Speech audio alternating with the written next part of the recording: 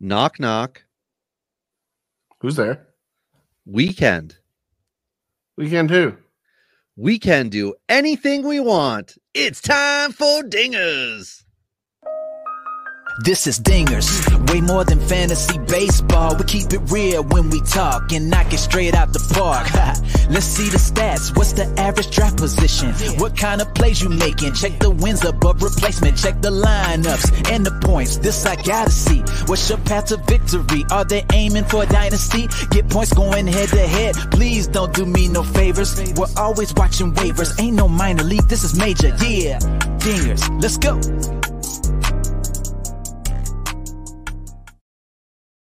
Welcome to Dingers, the only fantasy baseball podcast for smart people. It's not just Bryce Terang that wins you championships. That's why week in and week out, we're delivering tips and strategies to help you live that straight up OG lifestyle. Tyler Childs joined as always by Robbie Baseball from the basement, where he will find himself in our home league post draft after having to draft out of his pocket.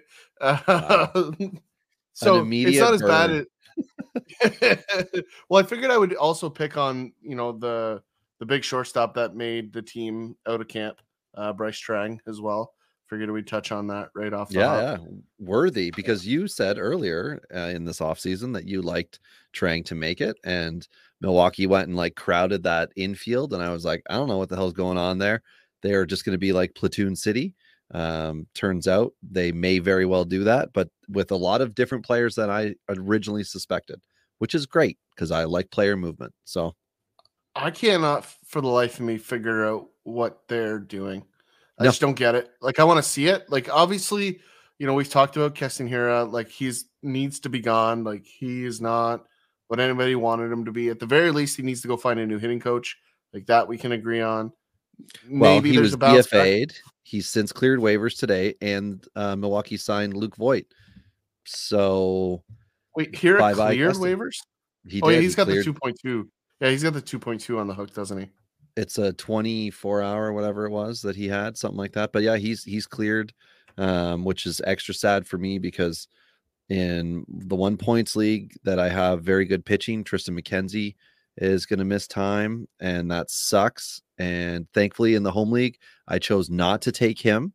I had him last year, and I thought, you know what? I'm just going to try something different this year because everybody I liked last year didn't end up getting me wins. So I got to try some different guys that might have, a little more of this, a little less of that. And to be fair, he went super early in our home league. Probably he did.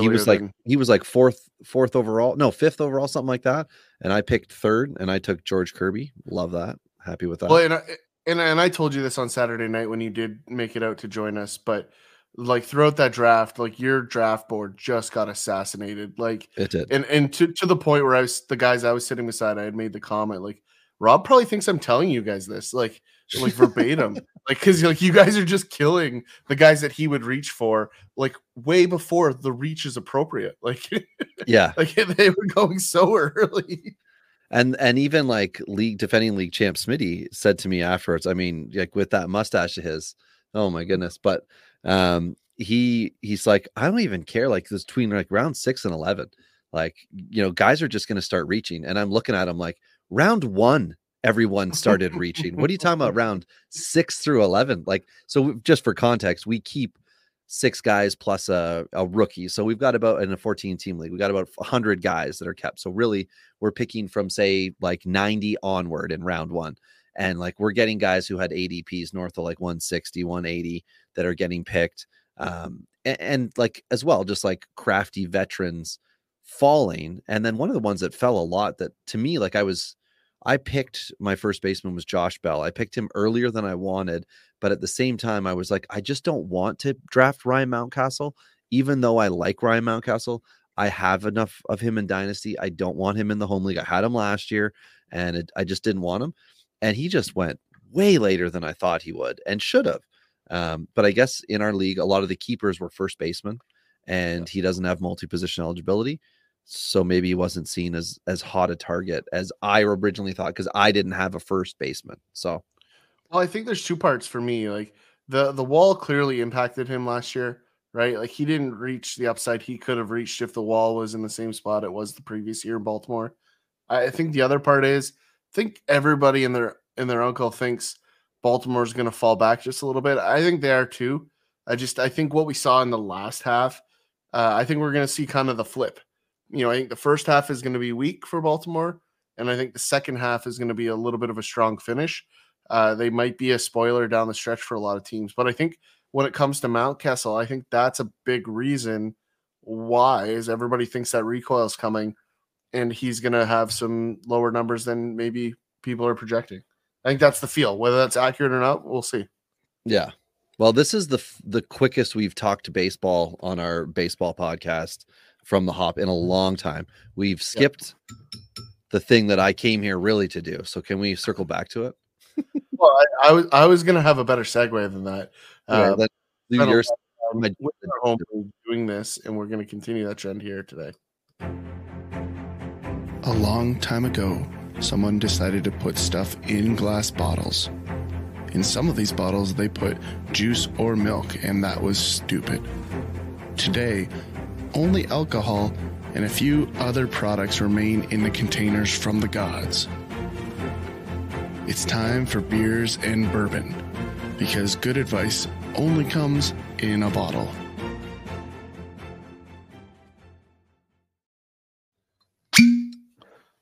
Beautiful. That was the one thing I didn't get to do on the weekend, Robbie, was have a bourbon. We rode. Smitty and I rode. Well, Smitty and I went back in time on the whiskey train for a while. Yeah, we spent a long, and then tequila became our friend later in the evening, which was not advised.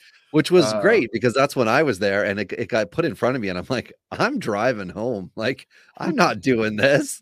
So it was a nice offer, though. Yeah, absolutely. It was from Scotty in the home league. It was great. I mean, I introduced the league to what I did on the last podcast, which was the lunchbox. I showed everybody what I had, and it wasn't that overly priced. So at this bar, Canadian prices. So I'd love to hear what any Americans out there could tell me it would cost at a bar that they go to. So as I've said before, it's a shot of amaretto, a little bit of OJ, and then a light beer. So I think it was $6.90 something for the beer, $5 something for the amaretto, and I don't know if she charged me for the OJ because it was like, whatever, couple ounces for the American listeners out there, 3 ounces, let's say. It was delicious, and I did avoid the tequila. I did the pass it over to the guy that looked super drunk move, where you're like, have another, and just to avoid it. But yeah, so tonight I'm taking it easy. I'm having a Mill Street organic because I want, like my joke off the top, I want things tonight to be organic in nature and not forced. Like my predictions. That was forced right there. How about a Woodford for me? Stay in there. Let's get into it, Robbie. We got lots to cover today. We're gonna do like breaking out of camp. We got a lot of news in terms of who made teams, what that means. Are they gonna stick? What it means for the guys that dropped off. Obviously, you can find us on the Twitter machine at DingersPod, at Robbie Baseball 1, or myself at Attorney Boss. But let's get into it, Robbie. We got lots of guys.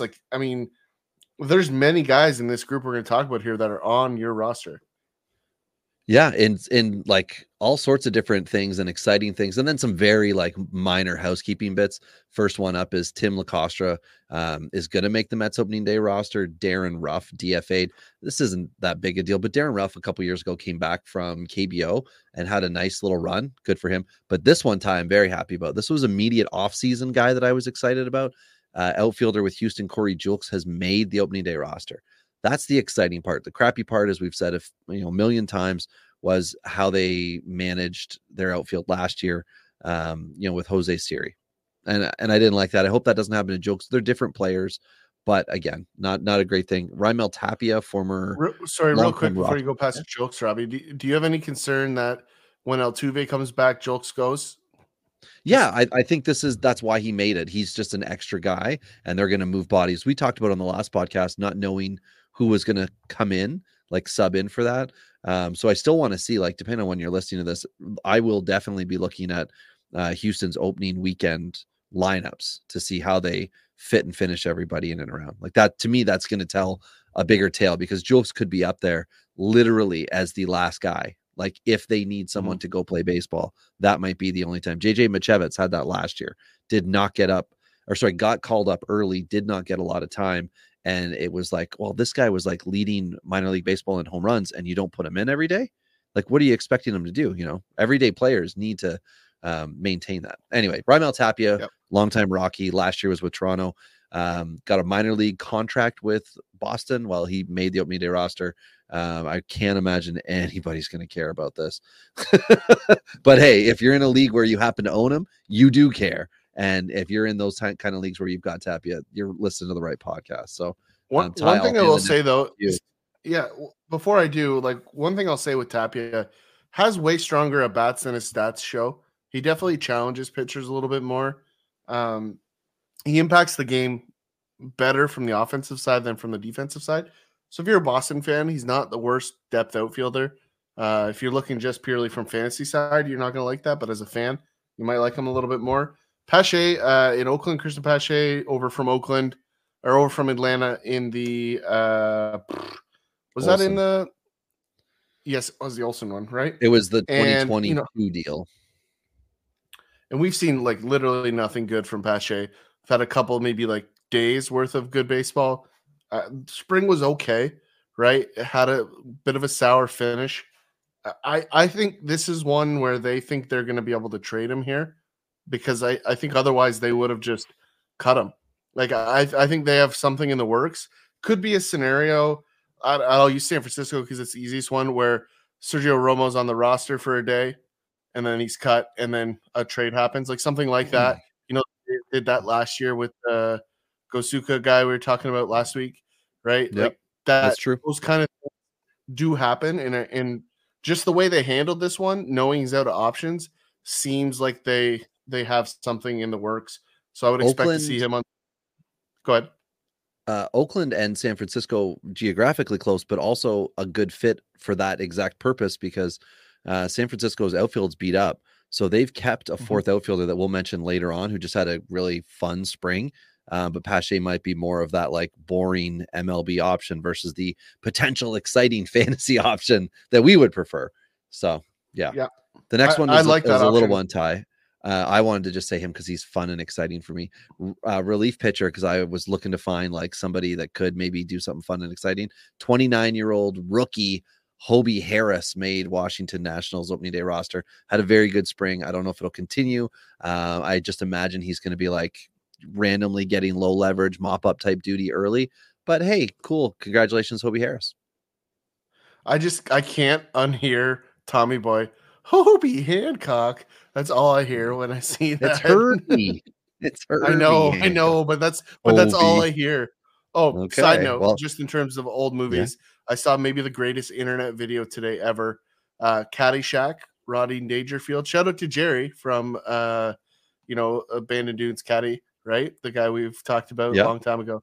But he was the one that shared it on Twitter, so I picked that one up if he's listening. And one of the video is basically Rodney Dangerfield from Caddyshack turning the speaker in his bag on, and then it cuts the music, and I don't know the name of the song off the top of my head, but then it basically takes him out of Dancing in the Fairway and cuts him into all the famous dance scenes in the history of like cinema. Oh, it's great. So I'll show it to you later. Anyone looking, is a Rodney Dangerfield video on his Twitter account. If you want to go look for it, I can't imagine Dangerfield's Twitter feed is just blowing up, but he might be able to find. Anyway, moving on. Matt Strom is going to be a starter briefly here to start the season in Philadelphia while they wait for Ranger Suarez to not go for Tommy John. You shut your mouth when you're talking to me. I took him in our home league, Robbie, because there was no other good starting pitchers left. And B, he fell way too late with the potential for him to be back in a couple weeks. So I went and got him. And basically, it's between him and Bailey Falter, and frankly, he faltered in the playoffs last year, and I think that's the reason he didn't win the job. I think he could be a SP5 guy. I think he needs a little more seasoning. Like you can see there's moments of brilliance with Falter, but I just don't see it. But Strom still carries value in the bullpen. That's where we want to see him. JD Brubaker had a good string in terms of strikeouts. He just gives up too many big innings. Like that's really just his thing. There's enough here. He's going to hammer some strikeouts. but he's got the ominous elbow discomfort. So those with minor league options here in Pittsburgh are not rooting for, but could be seeing some upside to some of their guys that are currently sitting in AAA. Speaking of AAA, Grayson Rodriguez headed that way. This is clearly a contract play, Robbie. Like I saw way too many Baltimore fans like show the SP 1 through 5 and be like, how is this acceptable? I mean, right. If you Dean were Kramer is SP2, that's where it looks like he's going to slot in. Dean Kramer's getting your second day start. I mean, sure. You can do the same thing that's been done for years and years, right? Players got to work on defense. Maybe they want to see Grayson do something, for whatever, 6 or 8 weeks. Like I had said in our last episode, talking about the top 25 dynasty starting pitchers under 25, Rodriguez, I'm not as concerned with his April, but I want to see him come in and never lose his job. Like I want to see him get a legit shot, just come in and, Josiah Gray to Washington type thing. You're just starting now. That's what you do. I think this has everything to do with controlling his innings. Keep in mind, he's coming off an injury plagued season last year. I think this is everything: control of innings and contract management. And it's too easy a story for the front office to tell when it comes to contract manipulation. So I think they're just taking advantage of that in reality. But there's probably also a real health concern there.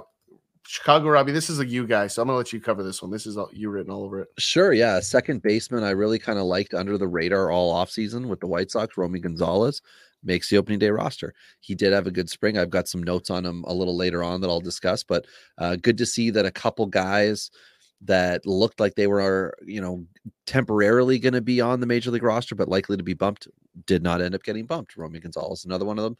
And that leads to, I'm going to call him your guy, but I think I have more shares in leagues that we are in together, and it's not many, but Oscar Colas. I'm an Oscar Colas guy. You just keep taking him way too early. So, it's one of those things that I don't mind that in the dynasty formats. I was a little rattled by how early he went in the home league. Well, I didn't even get to take him. I was looking to take him early and I'm like, he's gone. All right. Zach Veen. Yeah. Well, and he went in another league that I was in, drafted on Sunday as well.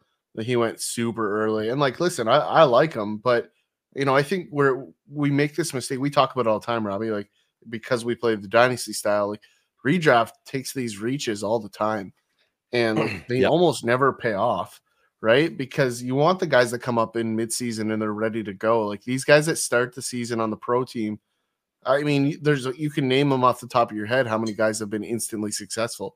There's not a lot. And, usually they're pitchers, right? That's the other part of that.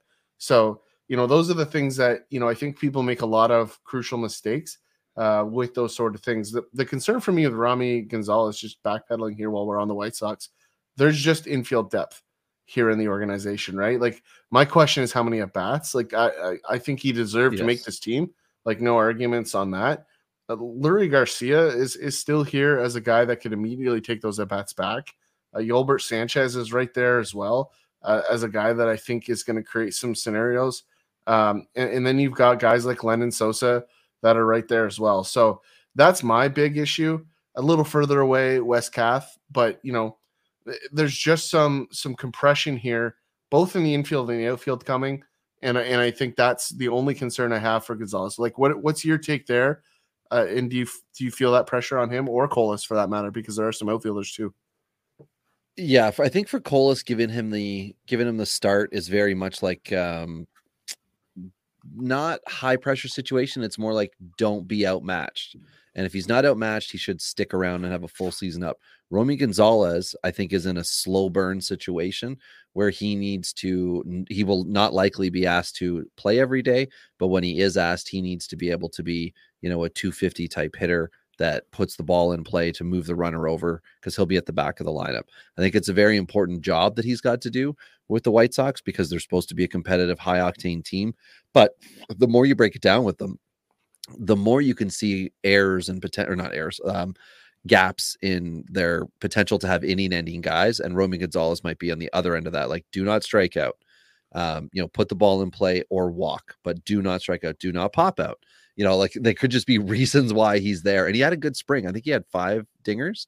So maybe they're like, oh, look at that. There's a little bit of pop in the bat too. But again, I don't think he's going to be an everyday start guy. But the other players you mentioned, Sosa in particular, came up last year after being really good in the minors, and he was not good when he came up. Whereas Romy Gonzalez might still have the ability to make a good first impression on the brass, not to mention the fact there is a new manager with the White Sox now. Yeah, definitely. Yeah, it'll be interesting to see how it plays out. Jumping back to Oakland, Urias Familia is not familiar with barely making the roster, but at the same time, he could be an interesting one there. We've talked about the uncertainty of the back end of that bullpen, and I think the days of Familia rolling out in the ninth are over, but certainly going to put some pressure on some of those other guys to step up and kind of hold on to those later innings, because they really still to this moment don't have a guy, right? Zach Jackson is the guy you and I both like to win the job over the season. I think everybody assumes it's going to be Trevor May, but I don't think Trevor May is the same guy that can close games either. And you can't just collect a bunch of former Mets cast off and decide that that's a good bullpen. So, right. Well, I mean, they're trying. Yeah, they're trying to do it, but. So I think that's going to be the way that one plays out. And again, very similar breath. A guy that you and I both just want to have some success is Jose Iglesias. This is a guy, he accepted the demotion to the AAA roster. Right. I think this is a spot here where he's also maybe like, listen, I'm not going to play this game anymore. Like, if I can't crack a roster, maybe I just go and be a coach at some point. Like, I don't know if he's at that point. He certainly deserves a roster spot, but empty average, defensive wizard. The game may come back to that at some point, but the game today seems to dismiss that skill set. I don't know. Do you think it's the end, Robbie? I hope it's not the end. I'm just looking right now, Ty, to see where their AAA team is. So they're in Jacksonville. So he's not. Oh, sorry. Is that correct? Yes, that is correct. Jacksonville. Yeah. Okay. Sorry. It just looked like New Orleans. Anyway. So it's not too far for him, but maybe the idea is let him play in a warm location for a little bit. Maybe he's got an opt out and he'll try, one more. I don't know. It's just that he's been such a good player. And last year he hit very well in Colorado, but again, empty average guy. Not a lot of teams are looking for it, but Miami specifically is, and they just don't have room for him now. He could be first guy up, but again, it's going to have to be like somebody goes on the 60-day IL for him to come up. So I don't know, but I've got him in one dynasty league. I signed him to a 2-year deal last year, figuring like after a year in Colorado, he was going to get another deal somewhere. And then he didn't until very late in the offseason into spring training. And this is one of those results, right? Sometimes a guy tries to hold out for the 1 year, $7 million deal like Jerson Profar got. And other times you end up getting the come to spring training non-roster invite of Jose Iglesias. It's better sometimes to be in an organization in January than it is in March. Maybe this is what happened here. He's got to go back down to the minors, prove himself for 50, 60 at bats as like ready to rock and roll outside of Colorado, and Miami could bring him up. But again, like we're talking about absolute dart throw now to get anything fantasy wise out of Jose Iglesias in 2023 and really beyond. Like you said, this could be it for Jose Iglesias. I hope it isn't. Very well could be. I just can't figure out how you're comfortable rolling Joey Wendell or Gene Segura or anybody not named Jordan Groshans out at shortstop. Crazy. It's nuts, right? Like, I mean, I just don't see it. Like they have Birdie, who would be a really poor choice at shortstop as well. They don't have a real shortstop right now, which is why I'm kind of surprised by this move. But we'll see. I mean, maybe he's also going down to mentor Groshans, and maybe that's part of that strategy as well too. So who knows? Yeah, we'll see what happens there. Continue on the list. Obviously, Anthony Volpe making the Yankees roster, big news.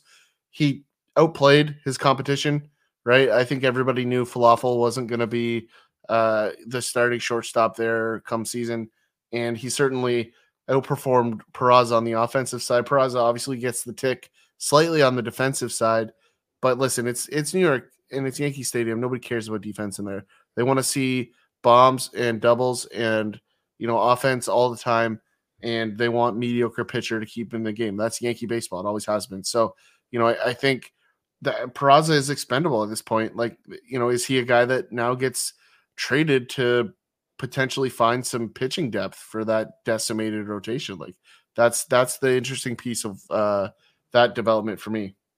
Oh man, I really hope you're wrong on that. What I wanted to check here was Oswaldo Cabrera who was one of the other three of that like rookie trio who ended up going to the outfield. And last year he came up and had 154 bats, something like that.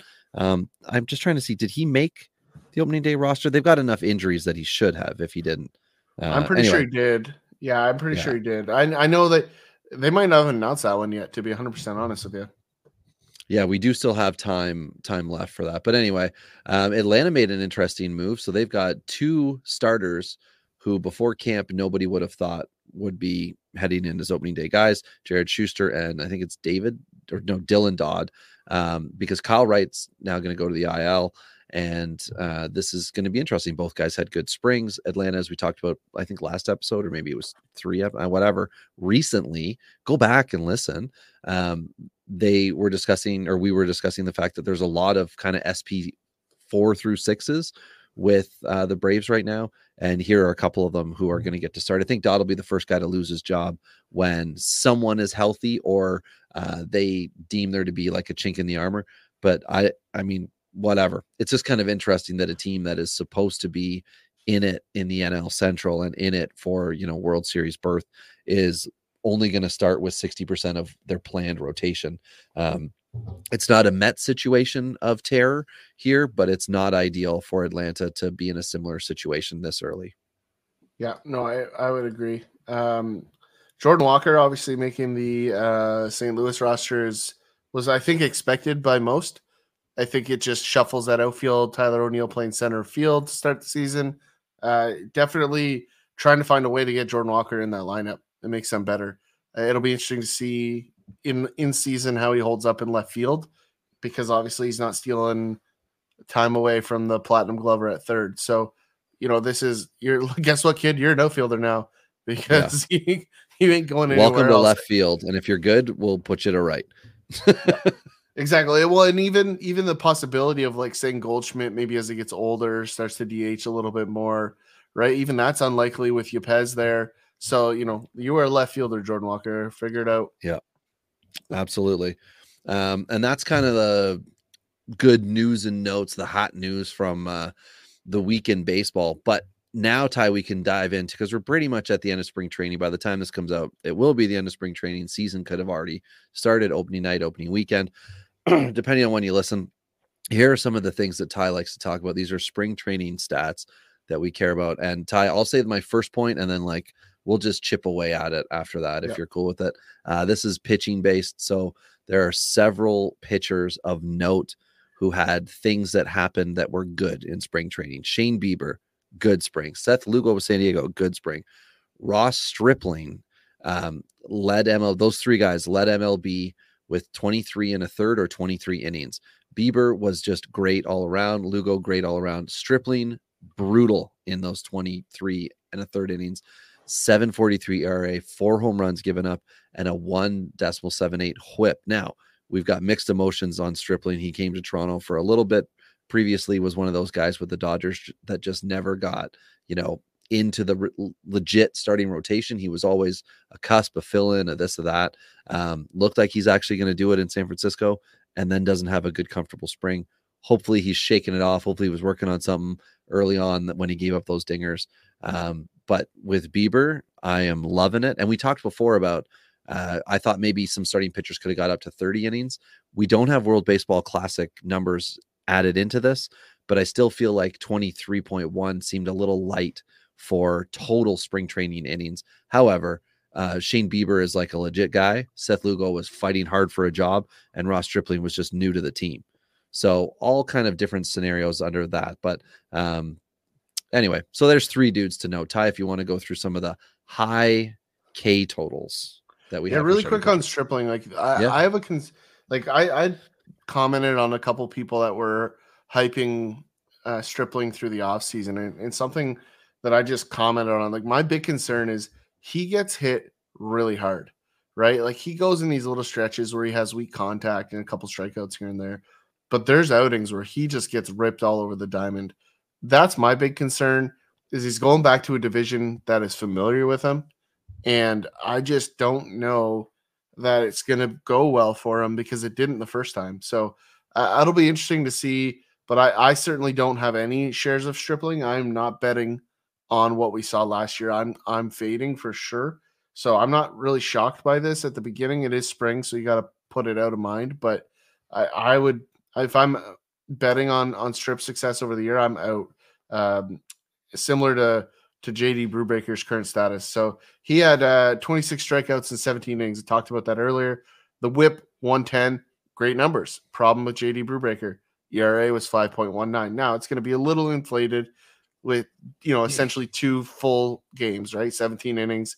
But at the same time, still a concern, right? Because, most spring games, you're only facing 40, 50, 70 at the top, usually, of the Major League roster on the other side. So I know he played against Toronto a bunch, did okay. But that loop is Philly and Pittsburgh and Detroit. So, you have a couple offenses there that can do a little bit of damage and kind of go from there. But then Robbie Ray, Robbie, we talked about pre-show, is a guy that we're both invested in a little bit. As much as it hurts me, the value of the strikeout, played in a couple leagues. So I like that. Garrett Cole had 27 in 21 innings, but the 3.32 RA, like that's kind of right where we expect Garrett Cole these days, right? Like just over 3 ERA, massive strikeout numbers, wins, a reasonable whip. That's just who he is, right? That's the top dog. Most people are good with that. Robbie Ray is hopefully going to be in that same category for owners that have him out there. And I think maybe the one guy that has just exploded onto boards, Robbie, this spring is Graham Ashcraft in Cincinnati. I don't know if you remember this. Cincinnati was in Toronto last summer, and I said Graham Ashcraft has something special here. Like it didn't. If you remember, I said his fastball looks like it floats, and then it pumps the gun at 100. It doesn't even make sense. I don't know if you go back to whatever episode that was, and give it a listen. You'll hear my confusion because like what I can't figure out is how anybody hits it.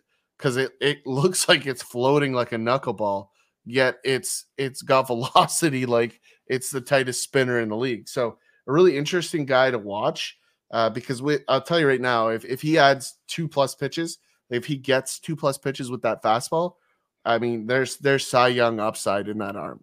I don't think he's going to find that, but we'll see, right? I think a real bargain though for most people looking for one late in drafts because the hell of a start. Right, Ty, like hell of a start in spring training, 25 Ks, 17 and third innings, 2.60 ERA, decimal 87 whip. All he did was sell more people on him in the spring. And Frank, who's in our surf league with us, Robbie, had a great point on Twitter yesterday or today.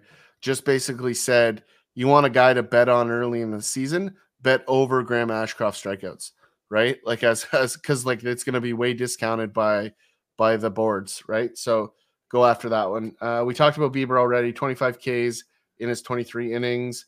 The one thing I have, Robbie, like that's my concern with Bieber is the K per 9's been dropping slowly, right? Still a good pitcher, still sharp, still gets people out.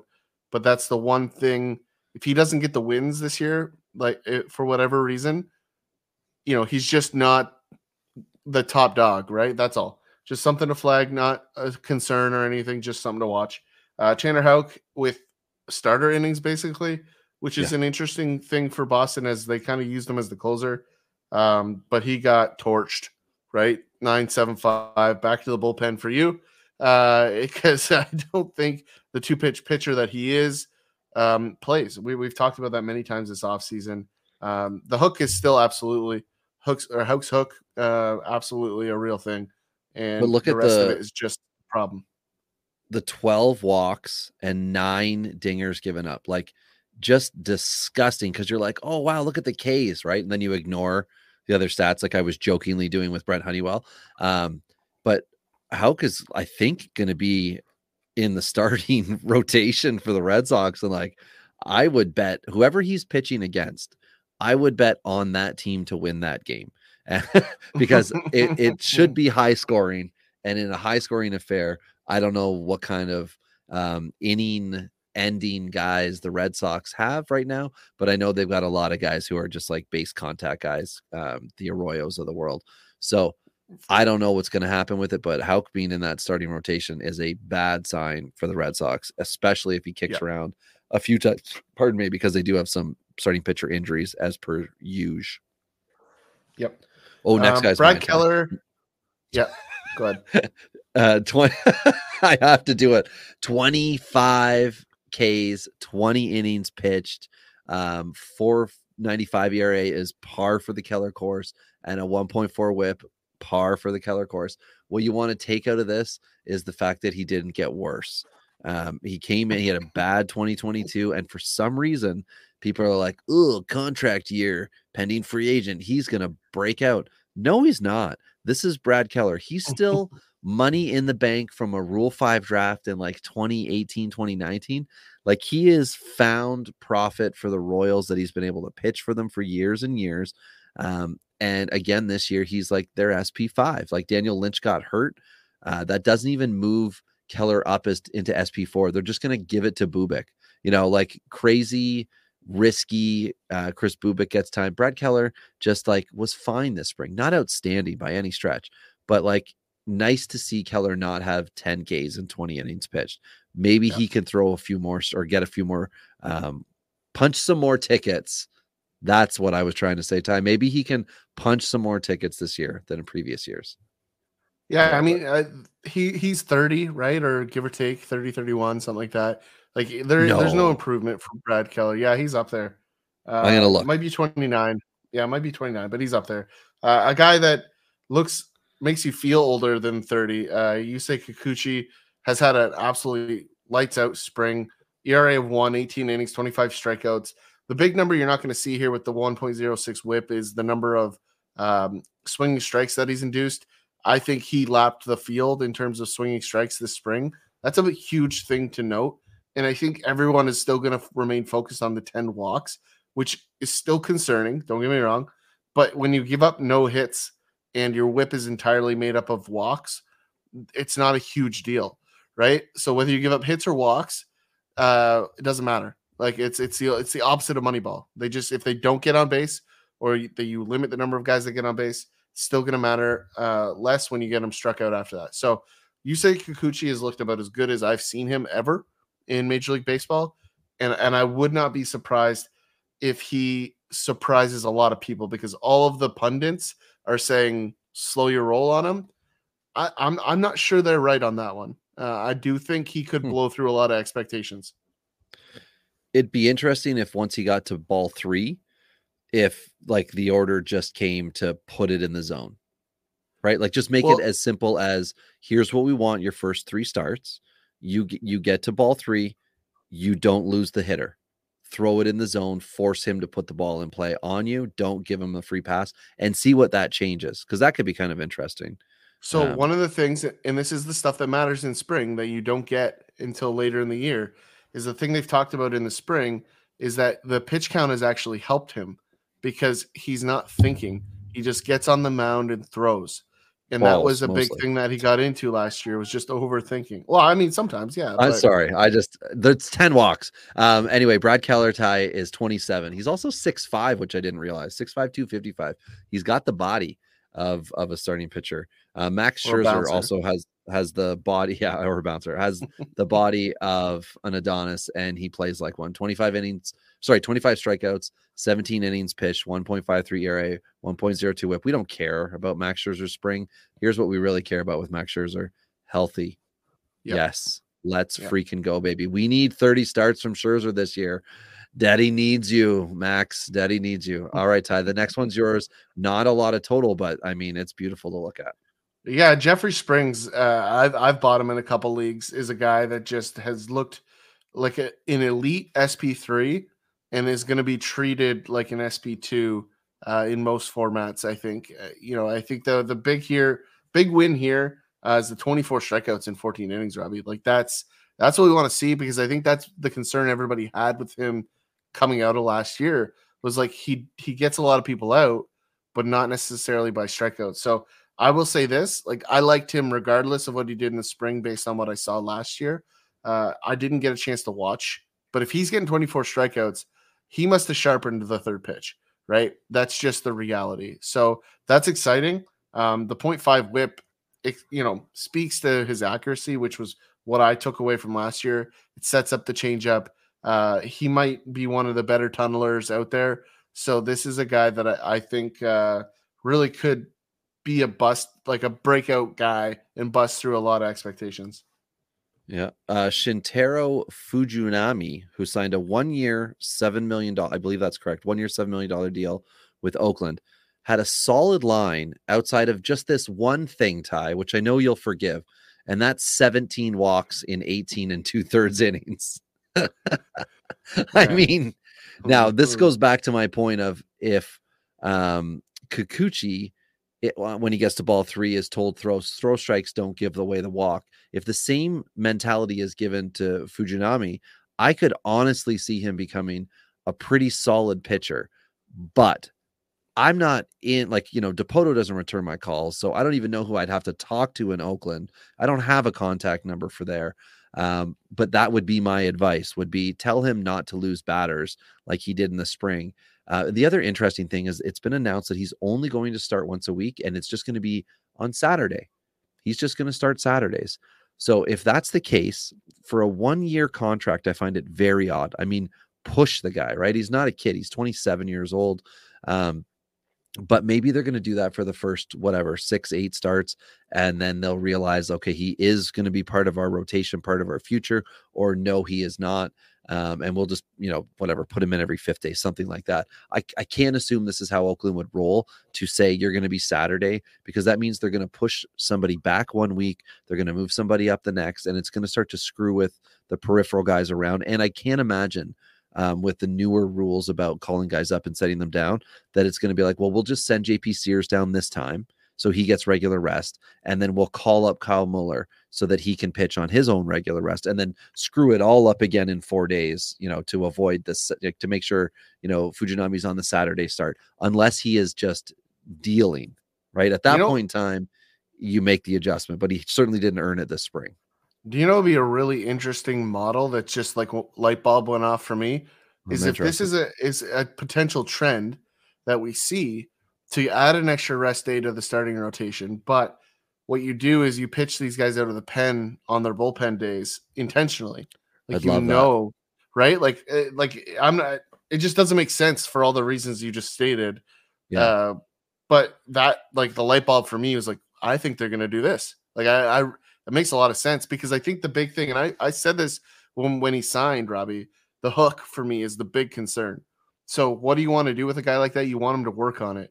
So what do you need? Side sessions. Where can you do that? Out of the bullpen. You get real major league at-bats with a side session mentality to go and work on it. Oakland doesn't care how many games they win this year. They want Dylan Cruz, and they want to be done with it. Like, that's what they're playing for. And this is an interesting move. I like the upside here. He could be the closer on those days for the way that bullpen's built. Well, my honest opinion is if he doesn't do what they need, right? Like, if he's not going to be one of their starters, why wouldn't you just move him to the bullpen? Because you're not going to deal him. No one's going to give you anything back for him if he's not doing it. Excuse me, like 5.5 ERA, 1.8 WHIP isn't going to get it done. But if he has numbers closer to he did in the spring and controls the walks, like, who does Oakland need to impress? Like you said, all they need to do is be happy with it, but it's only a 1-year deal. So, I mean, push the guy. And if you've agreed to not start that way, that doesn't mean you can't change your mind in season. Well, fastball splitter plays at the major league level. It's the other pitches that aren't major league ready. So if they can figure those ones out, this kid could be a big deal. Speaking of guys that made a big deal this spring, Jared Schuster, you talked about that off the hop a little bit. He made the Atlanta roster. I think he might have made the 5th spot regardless of the injuries that they faced. Dodd was the one that kind of limped in, but I think Schuster, 0.5 ERA. This is a first-round guy out of Wake, right? This is a Wake Forest guy. Not sure where he was. I know he was a college guy. Yeah, so 18 and 2 innings, 0.59 WHIP, 18 strikeouts. Good for you, kid. Go get him. Don't get hurt, and go rip it. So speaking of guys that may or may not get hurt in this list, we've got a bunch of them. Josiah Gray is a guy we both like, Robbie. Added a cutter. So I did my digging. And I mentioned it a couple weeks ago that you've been all over him, and I did my digging after that. The cutter is a big deal, and we saw it in the spring. He got to 6 innings in his last outing, Robbie. That's a big deal for Josiah Gray, because the stuff to get people out is there. It's whether or not he can make it past 5 innings that's really haunted him, and I think this is a promising sign here. Jameson Taillon in Chicago had a mediocre spring.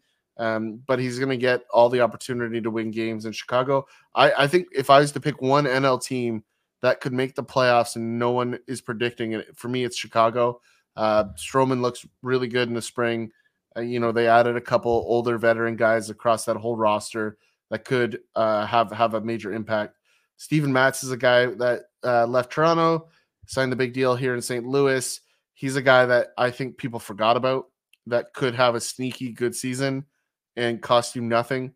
Jake Woodford is a placeholder until they decide which one of their minor leaguers they want to bring up. Oh, it's Wainwright. It's Wainwright missing time that got Woodford in, Ty. Sorry, I didn't rate that note. Yeah. Sorry. Let me. But it's interesting that they gave it to Woodford. I think that's like kind of fun. I think they're saving the minor league guy. But I think they're saving the minor league spot for when Flaherty goes down. So is that a Houston Astros jersey you're wearing? Yes, it is, buddy. Oh my God, go to hell. Jeez. It's Nolan Ryan, man. Relax. I don't care who's on the back. Oh, it's on the front. Dude. Where's your trash can? It's right beside me. I almost opened the show with the trash can. But instead I did a trash can. I am not from the school of thought that the Astros are scum. I will draft all of them on my roster all day, every day, because they just keep winning. And as a Mariners fan, I don't agree with you. Anyway, that's fine. That's fine. Other guys that had decent springs, solid lines. Yep. Dylan Dodd, solid. Dustin May, solid. Verlander, solid. I just wanted to note those guys that they were good. Some guys that sucked: Jack Flaherty, Trevor Williams, Zach Plesac, Chad Kuhl, who's with Washington, SP5, and Washington's going to be rough in Washington on the non-Josiah Gray and Mackenzie Gore days. And the Gore days could be rough, but at least you want to watch them and then see, is it really rough? And then Jose Urena with Colorado all had very bad springs. Not ideal. But again, like Jack Flaherty is somebody that a lot of people are really trying to push. Trevor Williams, again, that's another Washington guy. Like Patrick Corbin.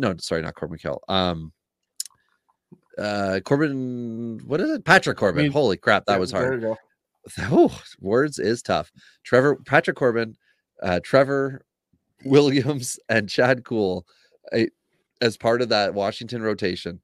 You're talking about the fight for Dylan Cruz. I think that's your first place runner right there with that rotation. Woof, buff, woof. Anyway, that's it. Those guys. I'm not sure Washington's going to be as bad as people think. I think they've got enough upside on their roster to win some games. I think they're going to be better than Oakland for sure. That's kind of my take. But I will say this: like, if you look at Oakland's roster, there's some pieces there. Like, there's not nothing. I think it's a really interesting lineup to watch for this year. You look at the spring on the offensive side. We saw Corbin Carroll. I think everybody's assuming he's going to be great. I'm not there yet, Robbie. I still think there's a good baseball player here. I don't think he's the superstar that everybody thinks he's going to be. He reminds me a little bit of like Adam Eaton, as a kind of grinder. Like injured or pre-injured? Well, we'll see. I mean, he pre-injured's plays good. I agree. But Adam Eaton was never a superstar. He was always just a good player. And I think people have talked themselves into Corbin Carroll being a superstar. And that's kind of where I draw the line. Blake Sabol, catcher in San Francisco. Big red flag on Sabol is he cannot throw anybody out at all. It's bad. It's terrible. So that's one of the big things that's going to haunt him in terms of playing time. So we'll see. We've talked about that a bunch. If you don't play defense, you don't get to play. Sabol's in risk of that one. Robbie Grossman as a guy that, interestingly was given the job in Texas, Robbie. Yeah, you're a Grossman guy. No. I was big on Grossman last year and he really disappointed me. But the fact that he's had 11 walks, that was his thing in 2021, Ty, he was an equal K to walk guy. And then he lost it last year and just sucked. And 11 walks this spring tells me he's seeing the ball again. So I mean, total sleeper because everybody hates him right now after last year. Absolute sleeper in Texas. Robbie Grossman could be a pretty productive player. Yep. No, I mean that was why I was going to cue you up before you got upset. To make that kind of emotions got the better of me. I apologize. So Derek Hall in Philadelphia is a guy that I think a lot of people are buying right now, Robbie, and it's an interesting one for me because if you look at that lineup construction, like once Bryce Harper's back, there's not at bats for Hall. I mean, Hoskins certainly helps, right? But I still don't know how many at bats are there for Derek Hall, and if that team's truly going to make a run. They're probably still going to have to add a couple pieces. That's my big concern with Hall is he going to be the guy that actually gets the at-bats? He's going to start that way. I'm concerned he's not going to end that way, but certainly looks good in the spring as a guy that could potentially add some value. Matt Olson had a absolutely rocking spring. And, I think big things for Atlanta offensively, especially if you got a healthy Acuna, you got Olson doing this, and you got even 95% of LBs, you are laughing. Mike Brasso absolutely crushes lefties. He did that all spring. He's going to just continue to hit lefties and sit on the bench against righties. That's just his thing. So don't be surprised. We talked about Romy Gonzalez already in Chicago, who cracked the roster. 6 bombs, though, Robbie. That's outside the norm for him. Yes. I think if we got 15 to 20, I think that would be That'd be shock. Impressive to me. Yeah. Yeah. I don't think he's going to get enough at bats to get that. That's my take. But if you got 15 to 20, that's an absolute steal where you're going to be buying him in any draft. Massey is a guy in Kansas City that, Robbie, I'm going to throw to you because I know very little about, have paid very little attention to Massey. And I'm just going to defer on that one. Yeah, just a good spring for a guy that everybody was like, yeah, he should be the second baseman. And he was decent when he came out last year. And then as the season wore on, he just got, stat line, everything went down a little bit.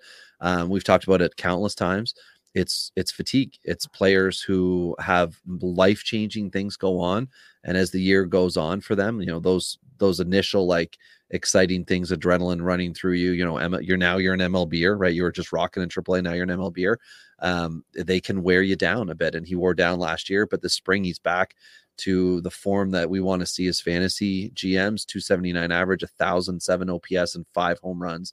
Kansas City is not necessarily a good team, not necessarily a bad team, certainly not expected over the course of the year to be highly competitive. But if you got a guy like Massey who's able to bump up his stat line from last year, that can make a team that might be considered 500 at best to end up becoming a 500 team that could that could actually be helping out a lot of other guys if he's making good contact. So it's a good thing to see Massey have a solid spring and get his job second base.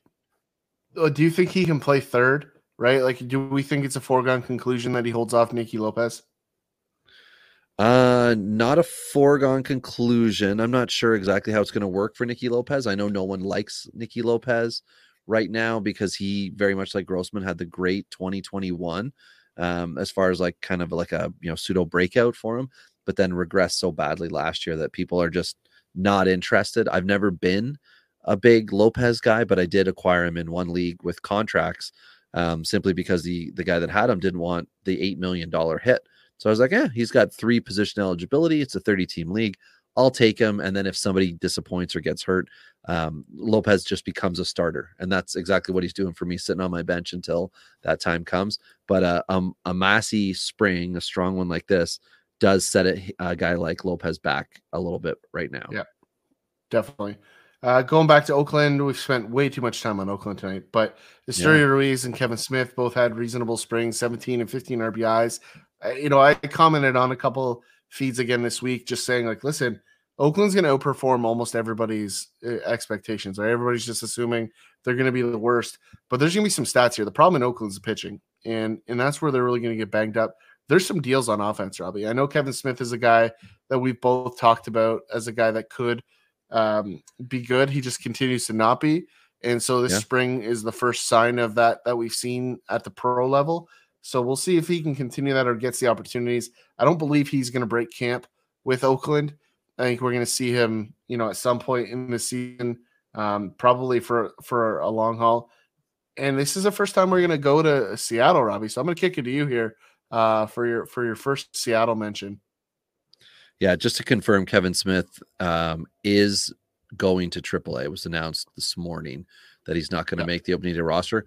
But I don't see that as the worst thing for him because last year he came up and everybody was pretty hyped up for him to just be the third baseman. I was pumping the brakes on him last year saying, whoa, there's another guy in Oakland, Dermis Garcia. And Garcia seems to be lost in the fold in Oakland. Kevin Smith, I don't think is in that same position. I think he's going down to AAA to start and then to come up if and when a spot is available. Now off to Marinerville with Jerry. Amazing. Yes, amazing offseason acquisition. Cooper Hummel, who he stole for the low price of 2020 Rookie of the Year, Kyle Lewis, who couldn't stay healthy, but actually was this spring. Hummel had 15 freaking runs in spring training tie. They were putting him out, and he was just scoring and scoring and scoring. This is a depth piece for Seattle. This is a potential third catcher, a potential, outfielder on certain days. Hummel is going to get a great experience with Seattle. I believe it's probably going to be a full season at the MLB level. Between him and Dylan Moore, Seattle can cover every single position.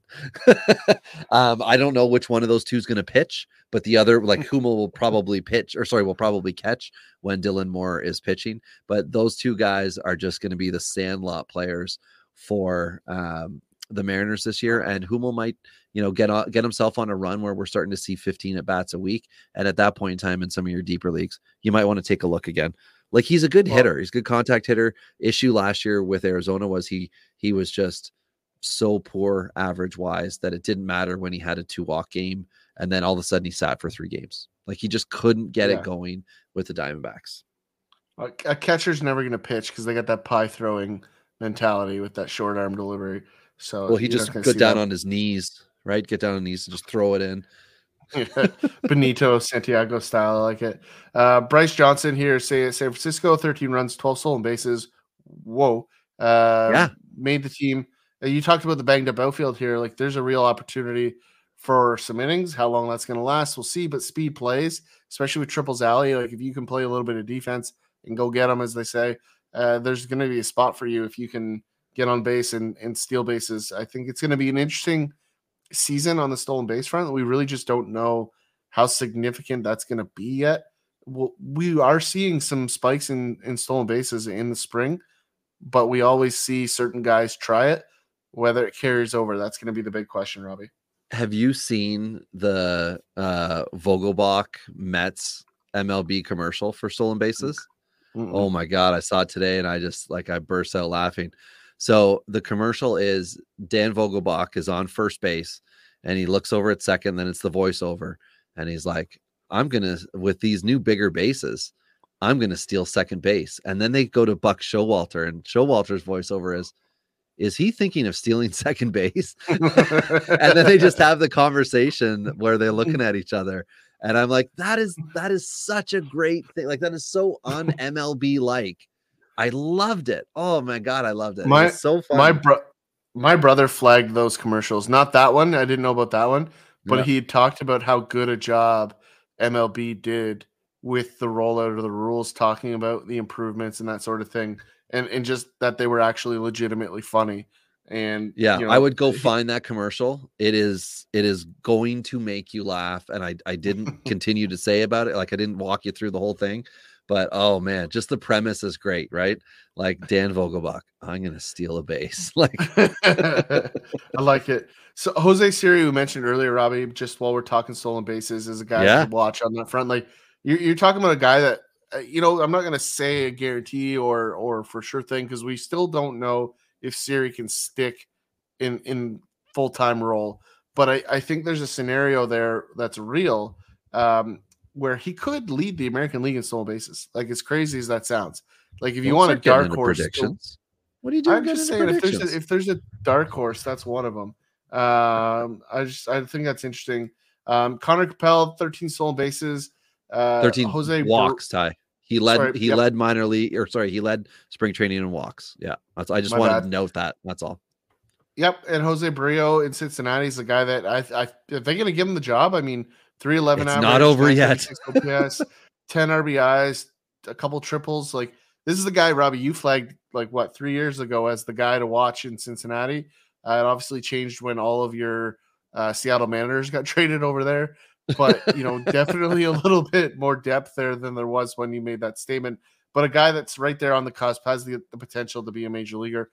Worst case, they let him play outfield. They'll let anyone play outfield in Cincinnati. So that's definitely on the docket as well, too. So that wraps up spring training numbers. And Robbie, we're going to bring this episode home just by going through our predictions for the year. We're going to go through statistical leaders, and then some of the awards as well. So, Robbie, we'll kick it off here with AL runs, AL run leaders, and you went with a guy that's probably only going to play half the season, which is interesting. Let me know what your thoughts are here. Oh, I want to put a quick little bow in the Jose Barrio discussion. I just quickly looked to see if there were like a confirmation on him for opening day or not. But I actually found a note from the 19th of March that said he's getting time in center field, which is Will Benson's position. But more importantly, the fact that the Reds might actually be looking to find a way to get him in the lineup is like a first ever. So that's a great sign. I'll leave it at that. Defending AL MVP Aaron Judge is my pick for runs. He also led the league last year in runs with like 133. I mean, when you're hitting 62 bombs, that's 62 runs automatically. So I think Judge is still in the 50 run category. I think the Yankees are still going to be pretty solid with the OBP. Some of those young guns might be on base for him, and I see more runs coming for him. So that's all it is. It's just like a track record.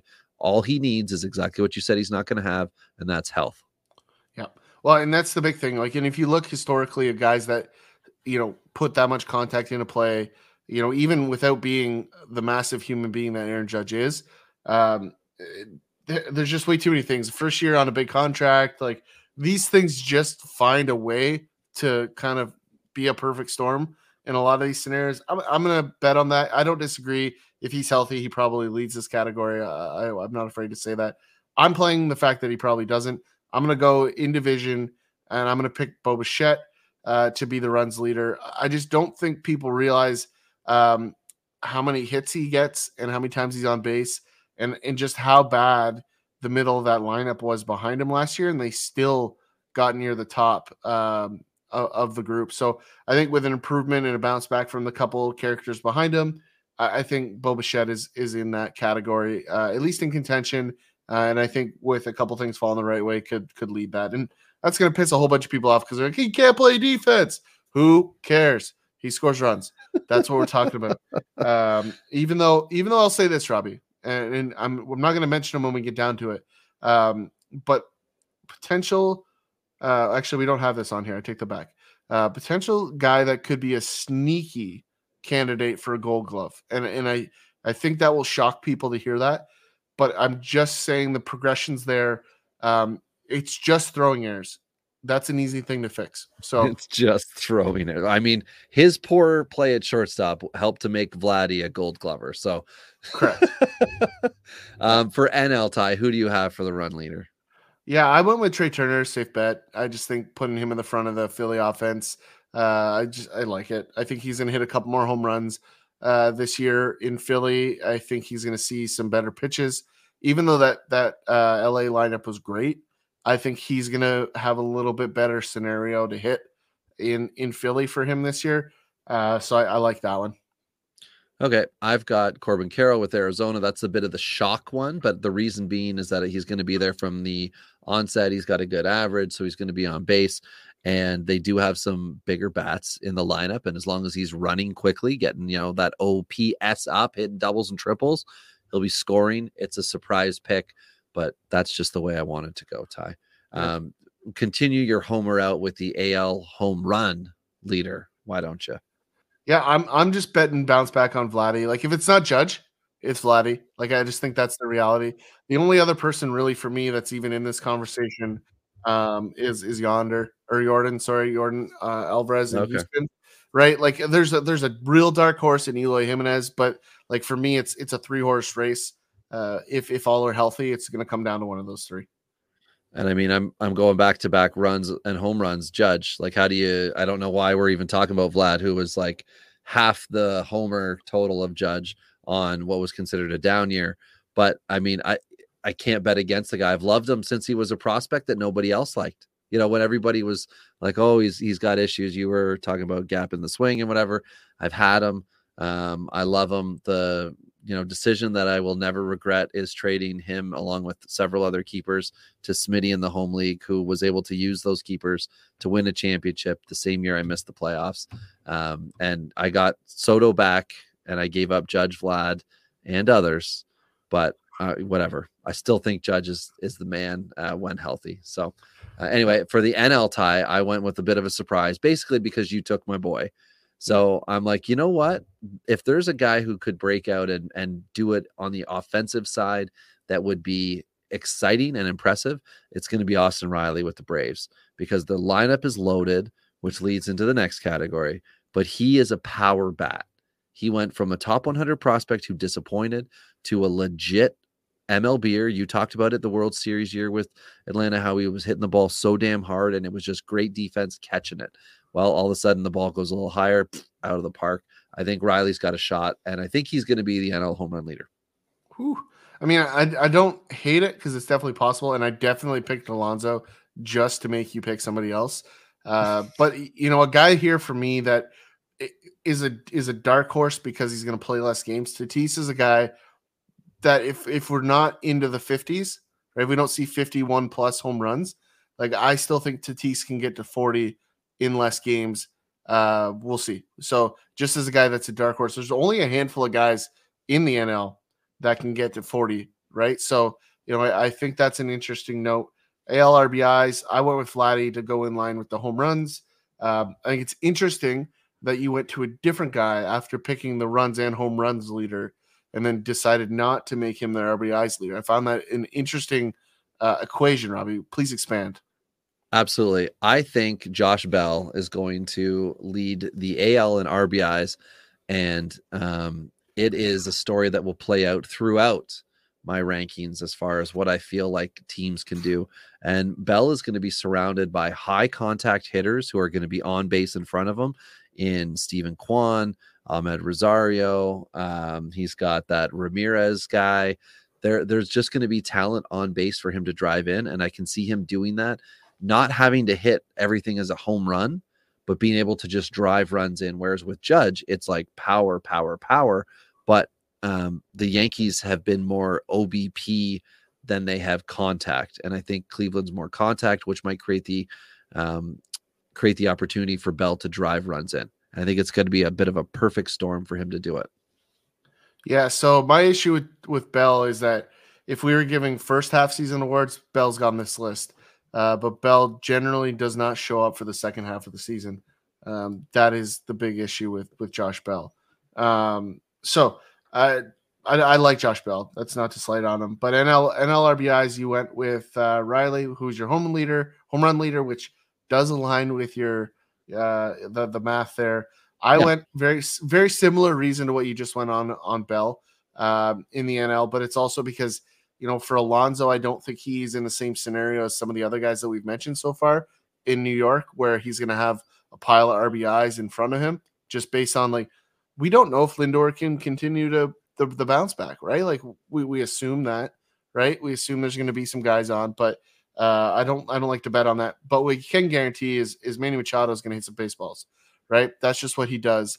And if you wedge him between all of that talent that they have at the top of that lineup, I just don't see a scenario where he's not having his best season this year. Like if he's healthy, like he has a career year, in my opinion. Okay, that's fair enough. Now let's get into the category that is your favorite, and I don't care at all about: stolen bases. Just kidding, everybody. I live and die by the bag swiped. So I'm picking, no surprise to anybody who's been listening for the whole offseason, Bubba Thompson with Texas. I think the Leody Taveras injury is just good fortune for that to be locked and loaded, because he stole 60-plus bases between MLB and AAA last year. I don't see a reason why Texas wouldn't want to continue to push him to do that. We talked about scenarios where he comes into games late. I just think this is almost like a foregone conclusion. If he plays all year in MLB, he's going to swipe 50 bags, and I can't wait for that to happen. Yeah, definitely. I think there's an interesting one there for sure. I think there's a high possibility that he's the AL leader. In the NL side, I went with Acuna. One guy that I said last year, Robbie, I absolutely thought was going to fall off the cliff, stolen bases. Yeah. So surprised with your pick when I saw it. Yeah, but he stole 29 bases, right? Like, and kind of threw power was down. Yep. Kind of threw my opinion out the window. He's only stole one in the spring, which I don't think is an alarming number yet. But he did talk about it in the offseason, and I saw it in multiple publications where he's like, I'm just going to steal as many bases as I can. And so it sounds like he wants to run, and it sounds like he's going to try to run. And maybe that's why Atlanta tried to trade him in the offseason, because they have the same concerns that I do. But, ultimately, I think there's a guy with upside on the stolen bases. And I don't have a bunch of targets on the NL side outside of guys that are nobodies that had decent springs, right? So there's just not a lot of stolen base targets because we haven't seen it over the last couple of years. So this is a difficult category to pick. So I'll stick with something that's reasonably safe.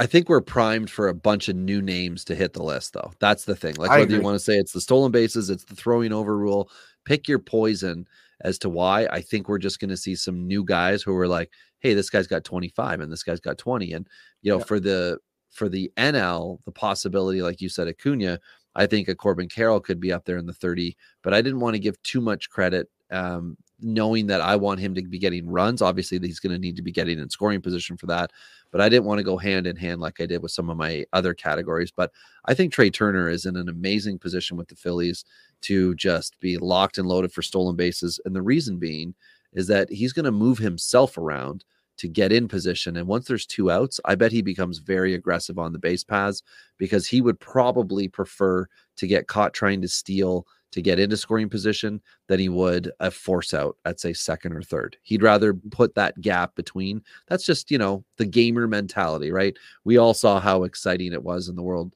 Baseball Classic with Trey Turner just doing his thing. He's hitting bombs and doing all those other things. Guy also steals bases. Excellent base runner too. You didn't mention your AL guy. Oh yeah, we skipped over him. My bad. Yeah. I went Esteury Ruiz is a guy that is the reason Pache is getting dumped. So this is a guy that runs like the wind. It's just the only thing that stopped him from stealing bases is that he hasn't had playing time. So for me on the AL side, Robbie, I think it's an absolute race between the two guys that we have. It's Bubba and Esteury, and I think it comes down to one thing: who plays the most games. I really do. I think it's that simple for those two guys, because I don't think there's anybody else even in the same category of stolen bases as these two. So, I think that they're in a tier of their own. I think it's going to come down to those two.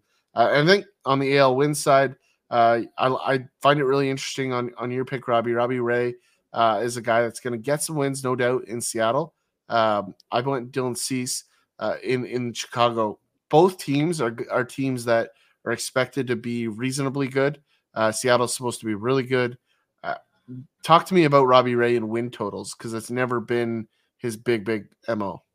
Yeah, so here's the thing. He just needs to get 15 outs, and then he's in position for the win. Seattle is very good at the baseball. Their bullpen is even better, more experienced than last year, even though they lost Eric Swanson, lost air quotes, because with relief pitchers, there's some volatility, which is, again, another strength of the Mariners bullpen. If they do have some volatility, they got enough guys, high-end guys, that they should be able to still close out games. So if Ray leaves with the lead, more often than not, he's going to end up getting the win. And I think this could just be one of those years where we see 18 to 20 wins, because the Mariners are going to win 90 plus. The balanced schedule, instead of the AL West beating the crap out of each other with, Texas and Houston going at it, and the Angels hopefully being competitive too, and everybody just like taking it to Oakland, they're going to spread it out a bit more. They're going to have some NL East games. They're going to beat up on the Pirates in the Central, the Reds, and could be, less competitive than we'd like. And that's an opportunity again for Robbie Ray to pick up some more wins. He also has played in the NL West for a lot of years, so he's going to be comfortable when he's going into, Dodger Stadium, playing against the Diamondbacks. I think this is just going to be a bit of a perfect storm for Robbie Ray's win total for this year. Call it J.A. Happ kind of come together win total season when Happ 120. So one of the big concerns I have with Seattle in general, they were 27th in Major League Baseball last year in hits. They addressed that. Did they? Yeah, Cooper Hummel. Yeah, no, Cooper Hummel is not the answer to being 27th. Well, 26th with him. Teoscar does a little bit more to help that. Yeah, also not losing all the at-bats to Kelnick and Kyle Lewis, not play the outfield in general, just being better. Mitch Haniger was also not good last year with Seattle. They've hopefully just improved through losing a few dudes more than it was improved by gaining Teoscar. Yeah.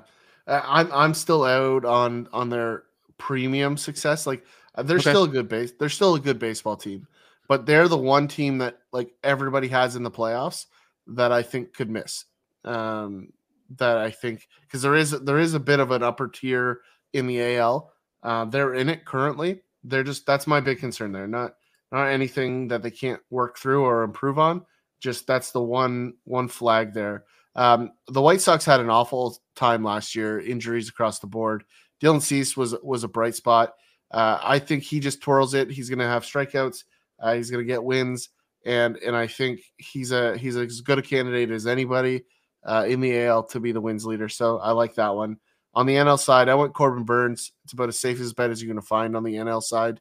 You can go with the old guys in New York, but I'm going to bet on somebody in the prime and somebody that's pissed, right? He's pissed about his arbitration thing, which is funny because like you went to arbitration, like you're an idiot if you walk into that and don't think people are going to try to win and say whatever they take. Like, I think they're going to come in there like, hey, you want some cotton candy while we go through this? Or like, what were you expecting, dude? So that's one thing. But I do like the chip on his shoulder that I'm going to bet on. And that's why I like him to be the NL wins leader. Well, I did go with one of the old guys on the Mets. I've taken Max Scherzer. No disrespect to Verlander, but I feel like Mad Max is due for a full season. And when he gets that full season of 30 plus starts, we're going to see 18 plus wins because the Mets are very good. Even losing Diaz, which is terrible, didn't obliterate their bullpen. They still have other guys with closing experience. David Robertson is one, Ottavino, and of course I got to get in my Brooks Raley conversations whenever I can. So there are guys who can help to keep the Mets in the lead when they have the lead. So it's Max for me. But on to saves, Ty. We can say the NL since we both had the same guy. I really like Milwaukee's ability to win games in a lot of different ways this year. We're not so sure exactly what they're going to do as far as matchups. Craig Counsell's got a big job ahead of him this year, managing all those players that he's been given. But he'll never have to waver on the bullpen and the guy that ends the game in Devin Williams. And I think that's a compliment to him that they were willing to trade Josh Hader last year. Yes, there was a bit of a money issue potentially going to happen this year with it, but also the fact that they were a playoff team who traded away their closer when the team wanted them to be adding guys. They said, no, we can do it without him, this all-star, and this is our guy. And I think he's going to lead the NL in saves. You agree? My favorite thing about Devin Williams is that he throws the same changeup grip as I do, and it just makes me happy to say that I throw the airbender. I'm super happy about it. He throws it significantly better, but it still makes me happy. And I've been on Devin Williams for years. This is a guy that I've liked for a long time, and have owned in a lot of places. But I like Milwaukee's chances to be a playoff team. I think with any injuries in the AL or the NL East, I think the Brewers are going to be a playoff team. I don't think they make it without some help. So Devin, if they do get there, it's going to be partly on the back of Devin Williams, and that's going to be interesting. K leaders, we talked about these guys already, so we can skate through this one pretty quick. ALK leaders, Robbie had Robbie Ray. I had Dylan Cease in line with our win totals. NL side, Robbie went with the other old guy in Justin Verlander. So, well, let me very quickly just tell you, I don't want to slow this down at all, but like Justin Verlander has had seasons with 269 Ks, 219, 250, 239, 217, 254, 219, 290, 300, and then last year 185. Coming back from Tommy John, I think we're in for a big Verlander K season, and I'm excited for it. That's all. Yeah, I mean, I'm a little scared of the age. I'm not gonna lie to you. I do like him as he's my age. What do you mean? We're the same age. Justin Verlander and I are basically the same guy. It goes without saying that doesn't bode well for Justin Verlander. Wait, what? Why? Just because it hurts when I stand up? Yeah, pretty much. Yeah. Yeah, so I went with the complete opposite and a young guy, and this one actually hurt me because I'm not Yeah, a I'm so huge curious fan. with this pick for you. I just think the strikeouts are there. Like it's just that simple. I wouldn't pick him in any other category except for this one. But Okay. Spencer Strider in Atlanta, I do think he's still going to get strikeouts because the fastball slider combo is excellent. I don't think Atlanta has enough reason to move him out of the rotation. It would a lot of things would have to happen for them to give up on the guy they just extended. So I think all that bodes for 200 strikeouts in the bank. And I think that's the easiest guy to bet on for me. A young guy that has strikeout numbers with 2 really, really good pitches. So I like that one. Next category, AL MVP is probably the easiest one on the board here, Robbie. One with Shohei Ohtani. This one, I will say this. I want the AL MVP and MVP in general to be the guy that impacts the team making the playoffs the most. Like, I don't care how many positions they play or what their stats are. I just want the award to go to the most important guy on the roster for the teams that make the playoffs. Like, that's what that award is supposed to be, and it's become this other thing. And Ohtani is brings that all to light as to what's wrong with the way they're voting for that award right now. It's no knock on Ohtani because he's obviously legendary player, even in the brief window that we've seen him be legendary. But it is a problem with the award for me. But Ohtani's awesome, so there's no arguments on Ohtani being the selection there. Yeah, I'm with you. On the NL side, I think, like I said earlier, a lot's going to come together for Trey Turner this year, including an MVP award, especially as the season wears on. When he gets back Harper, or not gets back, I guess it'll be, goes back to playing with Harper again. They were once teammates with the Nationals, winning a World Series title. It's just going to make the team even better, and then him even better. And I think it's just going to all come together this year for Trey. Yeah, I went with Manny Machado because it's probably his last season before Tatis wins 10 straight MVPs. So Machado just had to be picked. Machado just had to be chosen here. And I said it earlier, I think this is going to be Machado's best season. I just think all the pieces are there for it to be the year for him. So I like that. Next up, AL Cy Young Award. We both doubled down on the Ohtani one. This one hurt me a little bit, Robbie, to pick him as it knowing he's not going to get the full innings. It's no knock again on Ohtani, but I think there's, you look at a Cease, you look at, the rest of the AL, like there's just not those dominant guys that should run away with this award. Right. So that's my big issue. Like, you've got a couple guys that could certainly make it harder for Ohtani to come away with it. But if he pitches 180 innings, which is possible, I think he wins this award. I think that's really what it comes down to.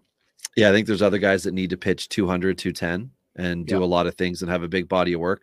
I think Ohtani needs to go out and have, 18 quality starts, 14 plus wins, and the Angels to, like you said about the MVP, the Angels to be a good team. And in doing that, Ohtani's going to get the wins. He's also going to, at that point in time, have 230 Ks in 180 innings because he's just going to be blowing it by guys because he's such a gamer. We saw it in the WBC. We've seen it in previous years. Like, this guy just loves to dominate in baseball.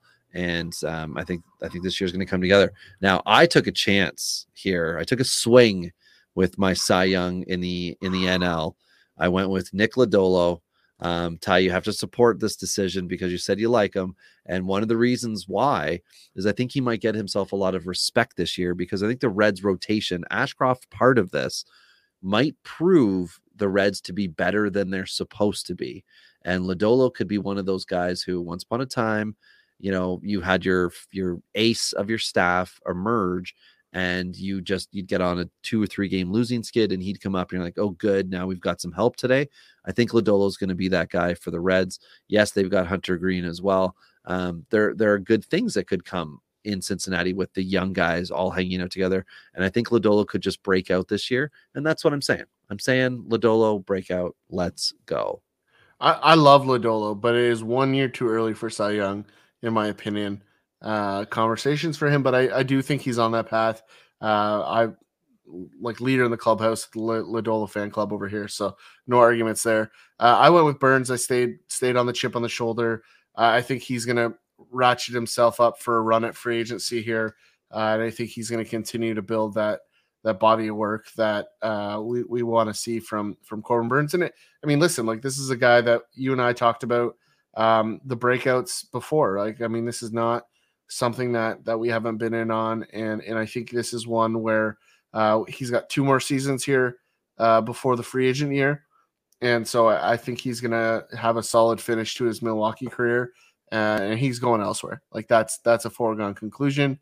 Milwaukee doesn't pay these guys. That's just the way they run their team. So starting to build their AL Rookie of the Year. This is a fun one, Robbie. I'll let you tee off your first one here because we talked about him earlier in the show, and I know you've got some notes prepped. Yeah, Oscar Colas with the White Sox. I'm just excited that he's up, and as I kind of alluded to earlier, I think that the idea behind his promotion to the team is that he's going to stick with them for the year, so he does need to come out swinging. But I'm just assuming he's going to, because why not, right? Take advantage of your opportunity, young man. And I think if he does that, the White Sox are a good team. I don't know that I trust the pitching all the way through. I don't know that I trust the bullpen all the way through, but I trust the offense for the White Sox to be good, put up 4+ runs safely, have a lot of those 7-8 run games. And Colas could be on the receiving end of a lot of runs, those extra at bats too. And I just think it could be a really good fit for him start of the year without picking somebody who I just think could be promoted, in whatever, May. Picking someone out of the gate like Colas, to me, is a fun bet, a safe bet also. Who you got, Ty? This is my breakout guy for the whole year. I own him literally in every league that I'm in, except for one, Robbie. And I love this guy, Josh Jung in Texas, a guy that was top of the food chain in the Rangers system, had a shoulder surgery. Everybody forgot about him, Robbie, and has fallen off a lot of boards. But this guy is going to probably, in all likelihood, get sandwiched somewhere in this lineup in a really, really good spot. Texas faces a really interesting problem with their lineup construction, because Marcus Semien likes to hit leadoff when he shouldn't. They've got him slotted 1. Then you're going to go Seager, Nathaniel Lowe, back-to-back lefties. I'm not so sure that that's the way they're going to build that roster. You might see a tough discussion where Semien moves into that 2-hole so that they can go righty, righty. And I think Josh Jung finds himself in that 4-hole and not Adolis Garcia, which some people might think is the right option. So Josh Jung's a better contact hitter. All of the projections on batting average are way too low. I like 270 for him. I like 25 bombs, and I like Rookie of the Year title on that one. All right.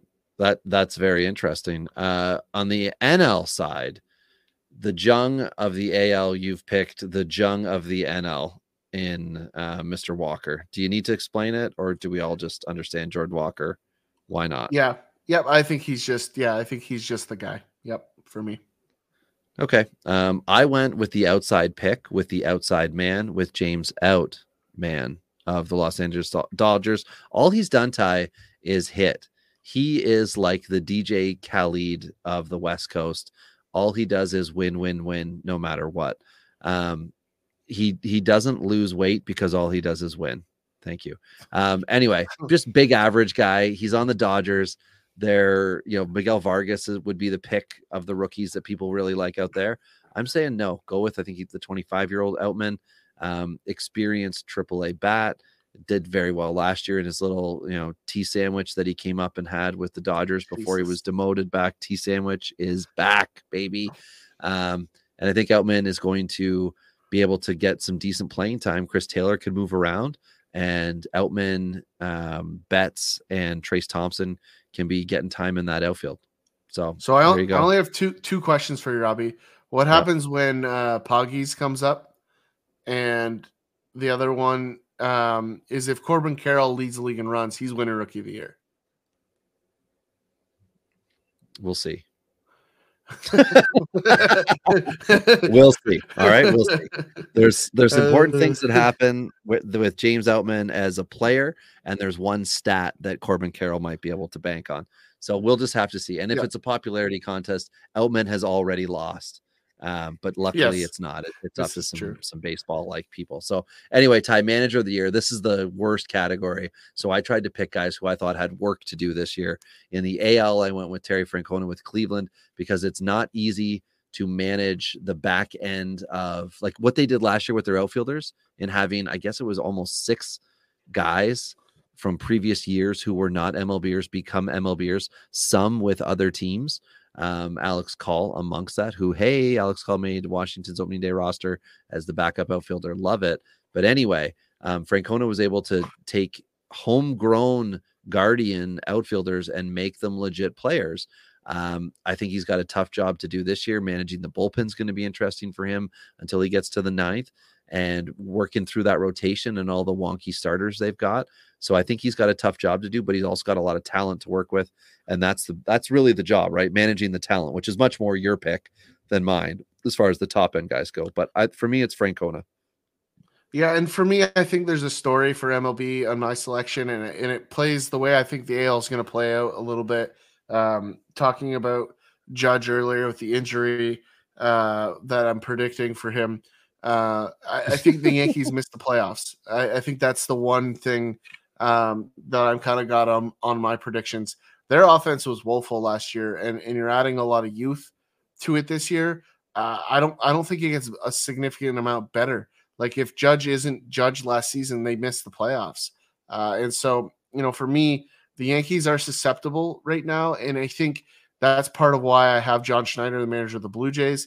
The assumption is that Toronto could win that division. There's an outside shot. Kevin Cash in Tampa Bay wins that division. If that's the case, Cash is going to win the manager of the year. There's the only other guy for me, Robbie, I don't think Francona's in the playoffs either. But the only other guy for me that I think has an outside shot, who's not even on my list of playoff teams that we're going to mention next, would be in Los Angeles Angels. I don't even know who their coach is these days. Off the top of my head. Why don't I not know this? Angels manager? No, I'm blanking. Yeah, I'll look it up. Yeah, whoever that guy is, new John Madden or Joe Madden, sorry. It would be the guy that I would pick because I do think if the Angels can get decent bullpen help, right? They need to make a trade here at the end of spring to add to their bullpen. If they can do that, the Angels can make the playoffs. And that would be the other guy that could win this award. But if not, I think it goes to an ALS team, and I'm picking Schneider. Phil Nevin, Ty. Phil Nevin, former Oakland Athletics. I knew it was a baseball player. So I just couldn't think of who it was. Yep. Yeah, a quality manager there. Now off to the NL. Oh, sorry. Well, I was just going to cue the NL, so you take it away. Okay. Off to the NL. The story of a team that does very well is the story of a manager who does their job. We've already alluded to the difficulty ahead for Craig Counsell in Milwaukee, dealing with Platoon City, whatever they're going to end up calling it. Plus, he's got a lot of young, studly outfielders. And he also has that former MVP in Christian Yelich, plus that dynamic rotation. I think he's going to not screw it up, which is really the job of the manager, and win NL Manager of the Year. Who do you have, Ty? I've got Snicker in Atlanta again. I just think that's the guy. I think the one thing Atlanta has that a lot of these other NL contenders do not is pitching depth, right? You've got Mike Soroka coming back. You've got Schuster breaking out. You've got Dodd who can do the job, but you've got guys in the wings still after that. Ian Anderson's there. I just think the starting rotation for Atlanta with that offense is going to put them at the top of that division. Everyone has the Mets. I don't see it, Robbie. Like I don't think the Mets are that team. I'm not entirely sure that bullpen can hold up if they have any injury in their rotation. I just don't know that they can get it done. So I know David Peterson won a lot of people's hearts this spring. I got into it with Cross on Twitter today about some top 40 predictions. I saw but sorry, Eric, but I don't agree. Anyway, no hard feelings. The issue here is mostly just that I just don't think the Mets are as good as everybody thinks they are. With the possible graduation, a couple of their young guys could change that. But given they want to give the vets some time, I have some concerns with that roster. So I got Atlanta in that spot. All right. I mean, that's fine. So playoff teams in total here, Ty. AL playoff teams, I'm thinking that we've got division winners. It's a toss-up, Tampa Bay, New York. For me, I'm going to just say the Yankees for the sake of giving a division winner. Let's give Seattle the nod here in the in the AL West, but I also think Texas and Houston sneak in, and then the other team is Cleveland, who take the Central. Who are you thinking are the playoff teams in the AL? Yeah, I've got Toronto, Chicago White Sox, and Houston winning their divisions. I like Tampa, Seattle, and Texas in behind that. Aforementioned New York missing, which is going to be different from a lot of boards. I mean, I'm always going to bet against the Yankees, Robbie. It's a default position for me. But I do have concerns. Like, they don't have the depth that everybody thinks. They've got some that's right there or a year away, or I just don't think it's enough to support the massive holes they still have in that lineup. So, injuries to Stanton, Judge, any of the starting rotation, which we've already seen, all of a sudden they're mediocre, right? And so that's really the issue with the Yankees for me, is that they're really, really too susceptible. So that's where I'm at. All right. On the NL side, I've got the Mets to get the division. I also have the Milwaukee Brewers to take the Central and the Dodgers to take the West, with San Diego, St. Louis, and Atlanta as wild card teams. Yourself? Yeah, I got ATL taking the East, St. Louis in the Central, and the Dodgers in the West. I will say this, if the Padres get solid pitching, which is definitely a stretch, they could definitely win the West. The bullpen's good enough. The rotation needs some breakout guys. They need health from guys like Adrian Morejon. They need potentially Cole Hamels. They need potentially, crazily enough, Julio Teheran to maybe make some of this happen. But I do think offensively they're the best team in the NL. So it's just a matter of deciding what kind of pitching for them to be either the division winner or the wildcard team. The other teams that are going to get in behind them, I like the Mets to still make the playoffs. I like one of the Dodgers, the Padres, and I like Philly in the East as well. Yeah, I like what Philly did in their bullpen, by the way.